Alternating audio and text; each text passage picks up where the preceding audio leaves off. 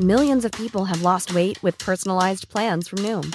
Like Evan, who can't stand salads and still lost 50 pounds. Salads generally for most people are the easy button, right? For me, that wasn't an option. I never really was a salad guy. That's just not who I am. But Noom worked for me. Get your personalized plan today at Noom.com. Real Noom user compensated to provide their story. In 4 weeks, the typical Noom user can expect to lose 1 to 2 pounds per week. Individual results may vary. Say hello to a new era of mental health care. Cerebral is here to help you achieve your mental wellness goals with professional therapy and medication management support. 100% online. You'll experience the all-new Cerebral Way, an innovative approach to mental wellness designed around you. You'll get a personalized treatment plan from a therapist, prescriber, or both in a safe and judgment-free space. Your Cerebral therapist or prescriber will outline a customized plan with clear milestones along the way, so you can get to feeling your best. With Cerebral, you're not alone in your mental health journey. We're here to empower you to live a fulfilling life. So take that first step towards a brighter future and sign up today at Cerebral.com/podcast and use code ACAST to get 15% off your first month. Offer only valid on monthly plans. Other exclusions may apply. Offer ends July 31st, 2024. See site for details. Welcome to Face to Face. This is a show about change and what's next. It's a show that asks questions and peels back the layers of our average everyday experience and goes beyond scratching the surface. We interview people doing incredible things who are making a difference around the globe. Join me as we listen in and get one step closer to understanding that big ideas shared create collaboration. Collaboration can inspire community, and communities create social change. I'm David Peck, and this is Face to Face. Well, welcome back to Face to Face. Thank you for listening and for joining us here on the show. And if you're here for the first time, we trust that you will enjoy the interview and go back and listen to others. There's so much to choose from. Over 600 published interviews, certainly under this umbrella, but many others that I've done over the past, we're talking 10 or 11 years now. Our next guest is Tanya Hessen-Shea. She actually has been a guest on the show before. I couldn't believe she was first here with us on 2015, episode 135. How crazy is that? Talking about another important film that she made called Drone. You might want to check out not only the film, but the interview as well. That's episode 135. But today we're talking about her new film, and I'd say once again, another important and very compelling and often quite disturbing film called Praying for Armageddon. It is a political thriller, really, that really is peeling back some layers on the power and the influence of primarily U.S. fundamentalist evangelicals. And she ties it into their aim to fulfill the Armageddon prophecy, as it's so called. It's a journalistic piece. This is a feature doc that's actually playing at Hot Docs, by the way, hotdocs.ca. Check it out for showtimes. If you can't see it there, they'll be showing it online as well.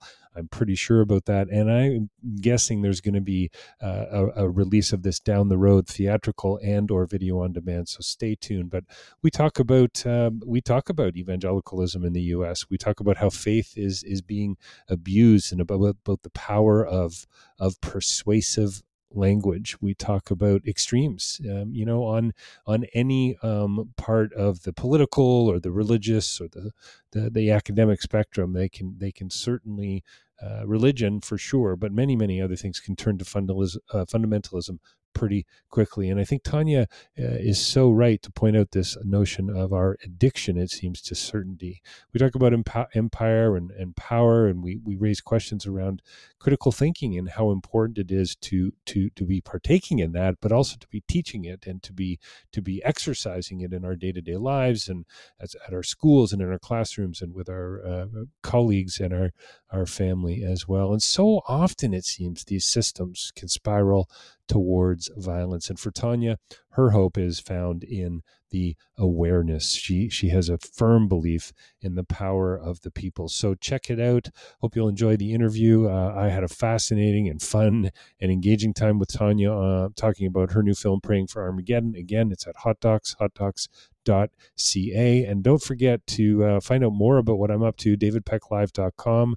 for more information about my writing and my speaking, reach out if you need to, but also face2facelive.ca for so many more interviews. Both of those addresses get you into the same place, and you'll be able to do hopefully a little bit of exploring there. We do have some changes coming up. I'll keep you posted about that as well. Going to continue on, but we're looking at a refresh and maybe even a new approach for face-to-face. So stay tuned on that. If you are listening and you are enjoying, please leave us a review wherever you listen to podcasts.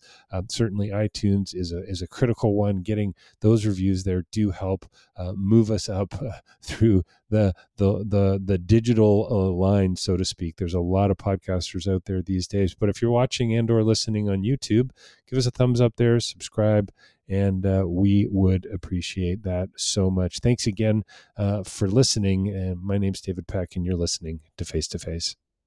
Well, welcome to Face to Face. We're joined by a very special guest here with us today on the show, and a returning guest, which seems kind of crazy. A guest returning from over 8 years ago, a guest, episode 135. How crazy is that? We're now in the 600s. We have Tanya Hessen-Shea here with us today to talk about her new film, Praying for Armageddon. Tanya, thanks for joining us here on Face to Face. Thank you so much for having me. It's good to be back. It's good to be back. Yeah, feels like yesterday, doesn't it, Tanya? Yeah, well, time flies, and to think that it was that long ago, it's kind of mind blowing. No? It really is. It's just I said to my wife, Elizabeth, we were out walking our dog recently, and I don't know why this hit me, but we came across kind of a weird situation that involved another dog in an ambulance and so on. And I said, it's amazing all the things that happen to us that we don't remember. I don't know why I had that observation at the time, but isn't it interesting what has happened in your life, my life, in the world since we last spoke that has made us the people we are today? To me, that's a fascinating question, and maybe the subject of a documentary in the near future. But we'll see. But listen, thank you for taking the time in your film. Praying for Armageddon. Congratulations. It's going to be appearing at Hot Docs here in Toronto, and hopefully everyone's going to get to see this film. I mean, Tanya, tell us a little bit about that, maybe that 8-year journey to get to this conversation today. Congrats on the film. I really love the film. It's I hate saying films like this are entertaining, but it really was entertaining. It clipped along. It kept my interest, all of those things. But it's also really deeply disturbing. And as you start to peel back some of those layers, the subtitle of the film is, let me get this right, When Biblical Prophecy Fuels Political Power. Can you bring us up to today a little bit on the making of? Yes. It has been a wild journey. When we started developing this film 8 years ago, it was before Trump and Pence and COVID, and to just see how everything rolled out, and when you make a film of this scope, we go deep on my team. So we were studying the Bible. We were really, studying and investigating the political system and the architecture that the religious right sort of has built in the States. And to see it all sort of manifest during the Trump years was pretty dark and revelatory in a lot of ways. And to be honest, like there were times where we're like, wow, because for the Armageddon prophecy, basically the essence of it is that during sort of the doomsday battle, which is the final battle, Jesus will come riding from the heavens on a white horse. And for a while, we're like, this is not going to happen for a while. We have a lot of time. And then Trump and Pence, when they came into power and moved the U.S. embassy from Tel Aviv to Jerusalem, we're like, wow, we got to get up to speed and pick up the cameras because things are really starting to roll out. And seeing sort of the power and the influence of the fundamentalist evangelicals in the US during this period was also kind of chilling. So in the film, we follow people from the grassroots that are preparing for a holy war. And then we see how their faith is being abused and used by the megachurch empires. And then to see sort of the evangelical voting bloc also lift up Trump, who for many of the people that we feature in the film was seen as being lifted up as a president by God. And for them, Trump, not that they saw him as one of them, like a true believer, but he was the instrument of God and the prophecy. So when also they were able to then put a lot of pressure on Trump and Pence to move the embassy to Jerusalem, things really just started unfolding. It's amazing what you can justify, I suppose, when the puzzle seems to start to take shape. And I get that sense from much of evangelical ism in the West. I'm going to say in the West, maybe not just in the U.S., but certainly you focus on the U.S. But what is that Reverend John Hagee say? We're going to advance and we're going to conquer, and he says it with glee. Like he says it with a smile to a resounding cheer within his church congregation, and there's a part of there's certainly a part of me that just shudders when I see that and when I hear it because of the implications. I mean, there must have been times when you were filming where you just kind of were shaking your head and you wanted to go deeper but couldn't. Yeah, I mean, absolutely. From the research phase too, I remember like visiting a megachurch actually outside of San Francisco, like kind of into the desert outside of San Francisco, and feeling pretty terrified just because of the language that was being used from the ministers. And the megachurch that I was visiting, they had, a Support Israel night that night, and a very high-ranking person from IDF was visiting the church, and language like, it's enough of standing with Israel, it's time to march with Israel, and seeing very young people in that church as well volunteering to go and be part of IDF was also just extremely surprising to me to see the power of language and the power of the persuasion that was being used to sort of recruit new people into this movement also became sort of a driving force to see, what is the extent of this movement, how far-reaching is it, and what kind of real political influence do they have, and what we uncovered during our investigations. I really hope that we will be able to reach a large US audience in particular with this film. Yeah, there's so many questions I have for you. I wonder, I mean, did you meet people who were asking questions? Did you meet people? Did you meet church folk, congregants, whatever you want to call them, that were saying, okay, yeah, not sure about that message, John, that's going a little too far, or was it really just kind of very polarized, very one-sided? Well, I also think that, I mean, that is a very good question, because in the beginning, when we were doing research on this film, John Hagee almost seemed too extreme. Right. He strikes me as quite an extremist. Yeah, and a lot of, and I just want to say it's important here to distinguish the kind of people that we are featuring in the film and the movement that we're looking at. These are fundamentalist evangelicals, also called Christian Zionists. These are people that interpret the Bible literally, people who see it as their responsibility to act out God's will. So they see it as their responsibility basically to speed up the biblical prophecy of Armageddon.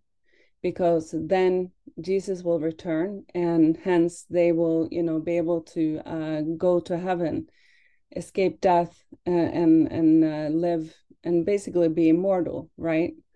It's Yeah, heaven. this I remember singing a song at camp, Tanya. This world is not my home. I'm just a passing through, right?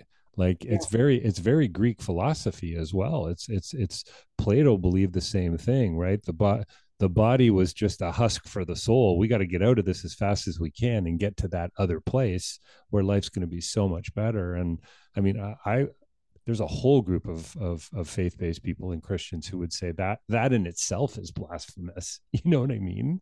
They Yeah. would just say, Yeah. "There's no way. You guys are completely off base here." So yeah, I'm interested. I love how some of that side of the conversation comes through the journalist. Help me out here, Li Fang. Li Feng. Li Yeah. Feng, yeah, thank you. Yeah. He's just, I mean, some of it's comical, and I really felt for him a couple times when he was kicked out of a few places trying to get some answers. But I felt like he had a very measured approach to this whole issue. Yes. Well, I just want to go back a little bit Yeah, to please. John Hagee, because when we started the film, or developing the film, we thought John Hagee was too extreme for the issue. But then we saw the kind of real influence that he actually had during the Trump and Pence reign, where he became, he was visiting the Oval Office on a regular basis. They had monthly meetings. He did prayer circles in the Oval Office. And he was one of the advisors to the policy that unfolded under Trump. And he, we just realized also that the real political influence, also just watching CUFI, which is John Hagee's organizations, Christians United for Israel, how they grew to become the biggest pro-Israel organization in the States, but also how John Hagee got sort of this status of being a kingmaker of the Republican presidential wannabe candidates, So seeing how all of a sudden, like, he became a very important political player, and then he ended up opening the U.S. embassy in Jerusalem. So then we were like, this is really serious. It's something that we have to take seriously. But that also comes back to the very deepening of polarization that we have seen in the U.S. During this last 5-6 years. You don't have to go far really to start asking questions about interpretation and I guess biblical exegesis. Jesus would be the academic sort of hermeneutics would be the academic kind of world. But are people is it about the literal interpretation of these sacred texts that are getting people into trouble in a sense? Would you say that yeah, hey, it's all here. It's black and white, don't you know? I mean, if you've got eyes to see, you'll see this too. Like there's just, to me, it's just such a massive oversimplification when you leave out things like context and history and culture and perspective, and the list goes on. But I'd be interested to hear your thoughts on that. Yeah, I think it's a great question, right? To me, it kind of comes down to the problem that happens when religion turns into fundamentalism, or any kind of fundamentalism, really. But in with religious fundamentalism, where you feel like you are the chosen ones, and you also have this sort of addiction to certainty, that It's this is the good. way, this is the truth, that and everybody that does not believe in this are going to hell, and if you want to get salvation, you have to follow my way, and you have also to give me all your money. I mean, if you start looking at the empire John Hagee has built it becomes also quite clear. I mean, it's religion has throughout history been connected to power, and money. And I think it's very important today to sort of follow the money and see who are the big players, what are the money going to, and that will sort of, be pretty revelatory in itself. So that was sort of the one of the investigative tools that we used going into this issue as well. It would have been fascinating if Lee had been able to get a conversation with a Hagee. I mean, it was great that you were able to get a few of those figures, those names, but he just completely shut that possibility down. Oh yeah, we were blacklisted by Kufi from pretty early on in So the production. they knew about you guys. They knew about the film you were making. Absolutely, Wow. absolutely. Yeah, so we when Spies. we tried to get Hagee or anybody in the Kufi system to open up and talk with us, but they are not interested in questions. They're not interested in any sort of critical thinking. They run a very tight, information, what should we say, blackout in their organization for very good reasons, I think.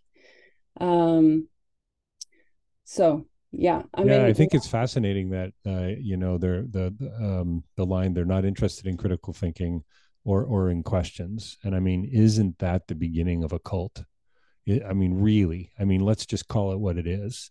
I mean, and I think your comment about addiction to certainty, I think the postmodernists have shown us that we are in the middle and have been in the middle of kind of a deconstruction for a long, long time. And I think the question should be, where does that now leave us? Well, what it seems to be doing for some of these folks is it actually seems to be injecting them with ego and with, I mean, they truly believe they are doing the will of God, do they not? yes. I mean, there are a lot of true believers in this movement as well, that not all of them agree with Hagee, but Right. they agree with sort of the Hagee's push to fulfill the biblical prophecy. Right, to And get us closer to the return of Christ and the rapture and so on. yes, so that's also, when you believe that this is fulfilling the prophecy, then that is the most important thing, and let that will be done at any cost, pretty much.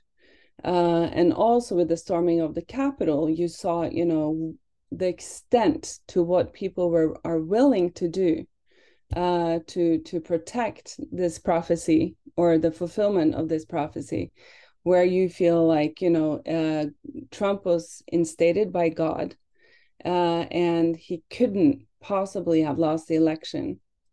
So then you have to take matters into your own hands. And I think, that was one thing. I mean, we don't have the exact numbers, but we know for a fact that there were busloads of evangelicals that came to DC on January 6th. Millions of people have lost weight with personalized plans from Noom, like Evan, who can't stand salads and still lost 50 pounds. Salads generally for most people are the easy button, right? For me, that wasn't an option. I never really was a salad guy. That's just not who I am. But Noom worked for me. Get your personalized plan today at Noom.com. Real Noom user compensated to provide their story. In 4 weeks, the typical Noom user can expect to lose 1 to 2 pounds per week. Individual results may vary. Yeah, it's deeply troubling to me. I can't remember the name of the rabbi, but I think it might have been Asherman, who said, and I think he was a rabbi, but he said something like Jesus is probably not in favor of oppressing other people. And I just thought that was so beautiful. I mean, isn't that isn't that the message of Jesus in a nutshell? Like, whatever happened to love your neighbor as yourself? And I know you do bring in the Middle Eastern issue, and it's so complicated and so difficult, but you tell a very, I guess, brutal story in a really beautiful way. The cross cutting of some of the footage and the images. I mean, how can you step back? How can you not pause the film or come out of the theater going, okay, we need to reassess this. We need to look at this again. Something's not quite right here.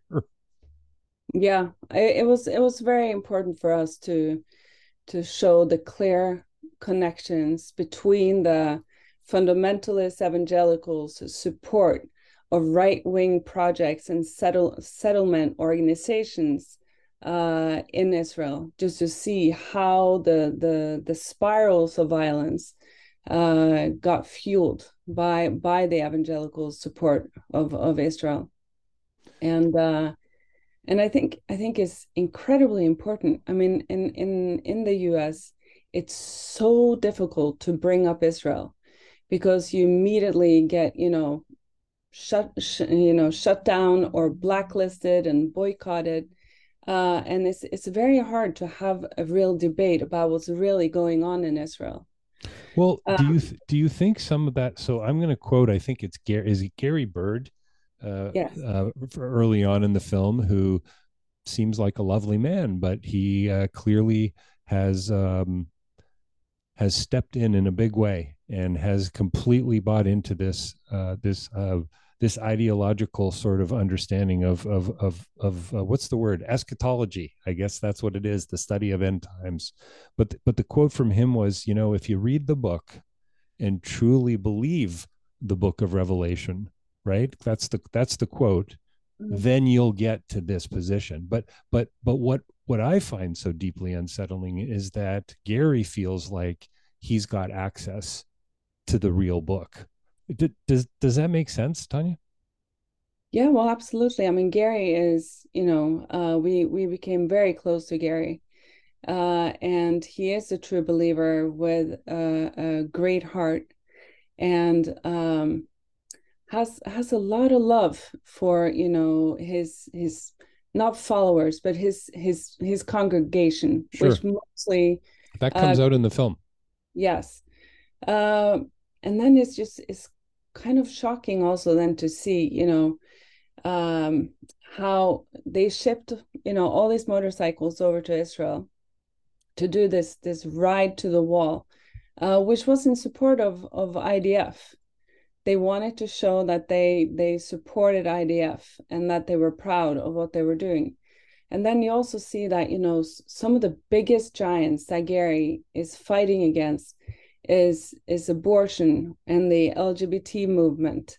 And all of a sudden, you get this like sort of spiral where you understand that the values and the mindset, is very different from what at least like I would think, and I mean, Jesus to me was about love. and I think Gary also very much like, that's sort of what he embodies. But when you look at, the bigotry and the line of how they're finding scapegoats to blame pretty much anything that happens in society, be it 9/11 or, Katrina or COVID, they always sort of put the blames on, homosexuals or, trans people or, I mean, it just goes on, and it's quite, that was really surprising to me to really see. So all of a sudden, all that matters to God is whether or not you get it right or you get it wrong.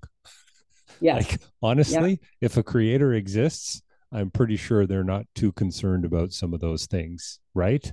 I think to me, it's about community, it's about relationship, and I think you're absolutely right. I mean, the second greatest commandment in the New Testament is to love your neighbor as yourself. I'm not sure to help me out here to quote a former lieutenant general who says Jesus is going to come back carrying an AR-15. Wow. Okay. Yeah. And that's the faith you want to follow. And then anyway, I'm just can you, I'm kind of stunned by some of that, and I think I've heard some of this language before. Back in the I don't know, back in the 70s, maybe there was quite a movement, sort of an end times movement as well, and that it seems to kind of come back. But maybe what you're showing with the film is that it's actually a deep undertone. Yeah. It's interesting, kind of how you opened this talk by talking about, how we met through drone. And when I interviewed Colonel Wilkerson for drone, he when I left, he said, Tonya, you have to look into this whole movement of evangelicals within our U.S. Air Force that's really pushing hard to sort of take over control of the U.S. military. So this was, I met him in was it 2014? And so this has just been kind of in the back of my mind. And when we started working on praying for Armageddon, I was like, okay, I'm gonna circle back with Wilkerson to see if he can kind of take us into this. And that is one of the most surprising and terrifying things that I have come across during this production, is to see how there is a system of recruitment of young soldiers into the Christian nationalist movement. I mean, that I think is a very little known fact. And I think that it's extremely important that people are aware of what is going on in the US military. Because, I mean, just, like we show in the film, like you have Bible citations that are carved in on the rifle scopes that US soldiers are carrying around, and that, were used in Afghanistan, for example. Yeah, what did they call it? The Jesus rifle? The Jesus rifle. And so then you think about, what kind of effect is this having? And we always kind of, it's very easy to point the finger at other religious fundamentalists around in the world. But it is maybe even more important to look at the religious fundamentalism sort of within our own Western systems, our own communities, our own political parties, our own homes, really, I suppose. Yeah. I mean, Yeah. isn't this film really a call to action in a sense? To me, the CTA on this one is ask better questions, do your research, dig a little deeper, do this alongside of others, and do it in a community. I mean, I actually looked up John 8:12, which is one of the scriptures that apparently was inscribed on the side of a scope, and it's when Jesus spoke to the people. He said, I am the light of the world. Whoever follows me will never walk in darkness, but will have the light of life. And that's on the scope of a rifle. I just don't know how anyone balances that out in a faith that says to love your neighbor as yourself, as you blow their head off, because you've got a better scope on your rifle than they do. Do you remember that great scene? I mean, there's been so many, I'm sure, in not Schindler's List, Saving Private Ryan. And there's a young man in the top. He's in a steeple, and he's got a 303, and it's a single load rifle. And as he's shooting the enemy one by one and reloading, the Foley on it is brilliant. He's reciting Psalm 23. The Lord is my shepherd. And you just have to wonder, what about the German soldier 100 yards away reciting a New Testament scripture? And doesn't that raise some pretty significant questions? Yes. I mean, the history is extremely dark when you start to look at how religion has fueled wars, and to see now today how you have such a powerful force of US fundamentalist evangelicals with real political influence from the grassroots all the way up to the highest political system in Washington, D.C., whose main goal is really to destroy our civilization, that has to put off some alarm bells, that has to wake people up to really be like, what is really going on here? What kind of values are we pushing throughout, you know, our whole society? And what is our, you know, U.S. foreign policy, but also politics in the States? I mean, this is really threatening our democracy, not just in the States. I mean, this is also a worldwide movement, but the biggest core of this is in the US. So, believe it or not, we've got to wrap up in a few more minutes. And I always feel when I see a film like this, by the way, I did love the film. If I haven't said it, I'm saying it again. I hope everybody sees it. It's Praying for Armageddon. It's going to be playing at Hot Docs, and stay tuned, because I'm hopeful that for you, for some kind of an international deal on this one, Tanya, that it goes wide and it goes deep. But I'm wondering, I mean, are you hopeful after making this and spending so much time? I mean, you know, did you meet some younger people who were saying, no, we're pushing back against this. This is not the way forward. We need to embrace, we need to include others. And by others, I mean everyone. Um, can you talk about any of that sort of, I don't know, graceful side to this story? Well, you know, first of all, as a documentary filmmaker, I've never felt like it's been my responsibility to come with a happy ending. Right. Yeah. You're But saying that with a smile too. That's nice. Yeah. yeah, I think you know, everybody, especially in the US, just crave, you know, happy endings, or Sure. there has to be some hope in the film for it to be bearable. For me, there is a lot of hope in bringing awareness to an issue, to It's raise great. awareness, to spread information about what is going on. And then it's really up to all of us to figure out how can we create debates around this, and what can we do about it. But to me, that spark always comes with awareness.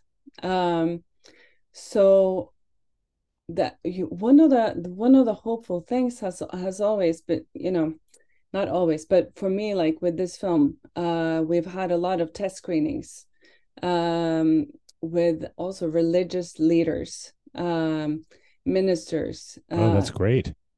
and it has been very hopeful, to hear their take on it and to see how they want to bring it into their congregations, to use the film actively as a tool to create debate.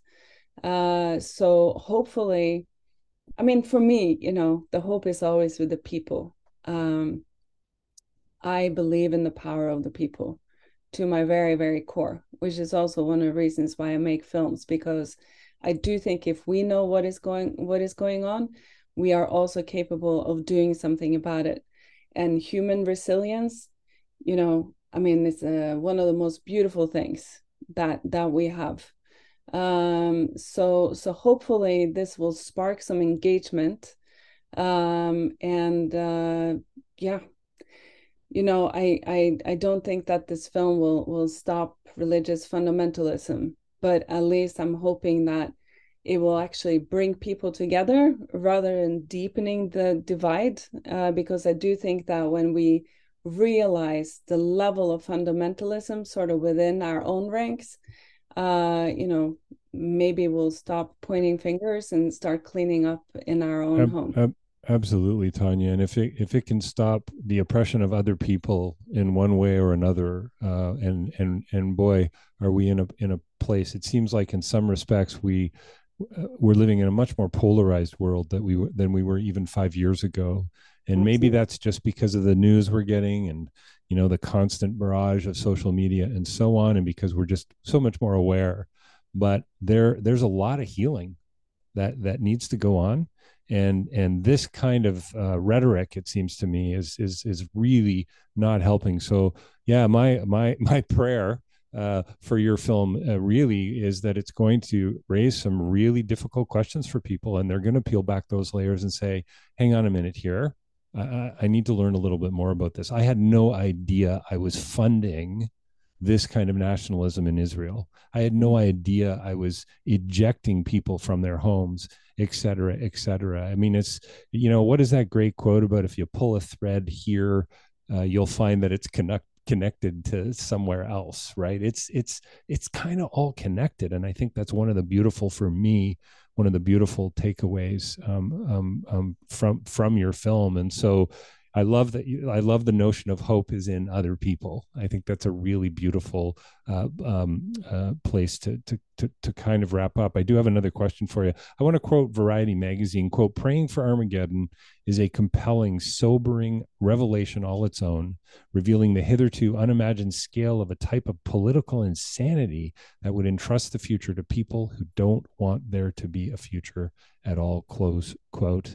And I would just say, amen to that, and anyone who's able to hear and see that quote to say maybe it's time to look at this in a new light. And can you share a story, maybe from one of the screenings, maybe from an earlier film from Drone, as we wrap up here on Face to Face? Could you share a story of where, I don't know, where an audience member, where a group said to you, you know what, our lives are different because of the stories you've told, or you dropped the pebble in the pond and look at this ripple growing. Do you have something you can share with us?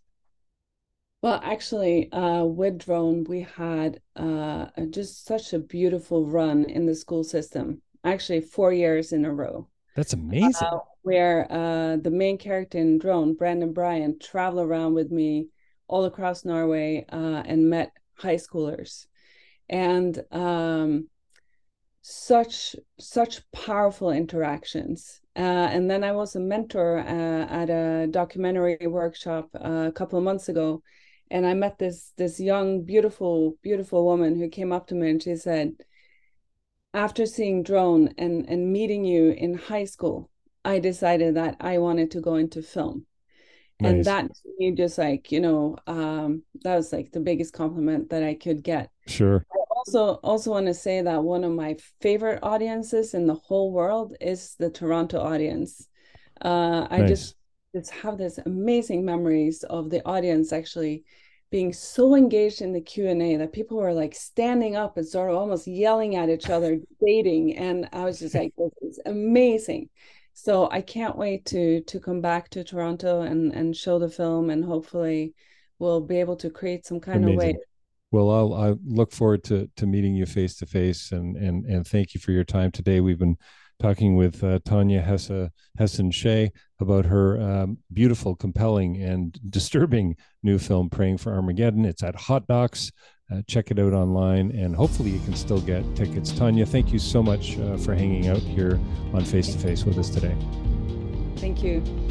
Well, there you have it, Praying for Armageddon, my interview with Tanya Hessen-Shea.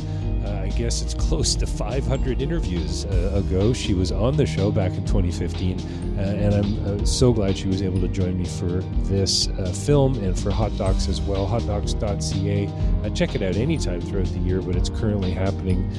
This interview was recorded in April of 2023, but if you can't find it on the site, just search for it, and I'm almost certain it'll be at another festival, or will be on a video on demand platform, or maybe even in a theatrical release in the very near future. This is the North American premiere, and I'm so glad to have been able to speak with Tanya here on the show today. And it really is a fascinating study on not only on evangelicalism in the West and in the U.S. in particular, but also on just this, the idea of extreme. And as Tanya has pointed out, this addiction to certainty. And I think that, what does it mean to have a proper confidence in what we believe in or what we call knowledge? And I think these are big, big questions, and hope you enjoy the film as well. Don't forget davidpecklive.com, face2facelive.ca for more information about what I do and more information on my podcasting and all of those wonderful things. If you are listening, please subscribe to the podcast wherever you're listening, whether it's on a platform, iTunes or Spotify, or one of the others out there, or on YouTube. And we'd really appreciate it if you leave us a review as well. Helping us to digitally mediate the heck out of Face-to-Face would really help here on this end of the digital spectrum. So thank you once again for joining us here on the show. My name's David Peck, and you've been listening to Face-to-Face.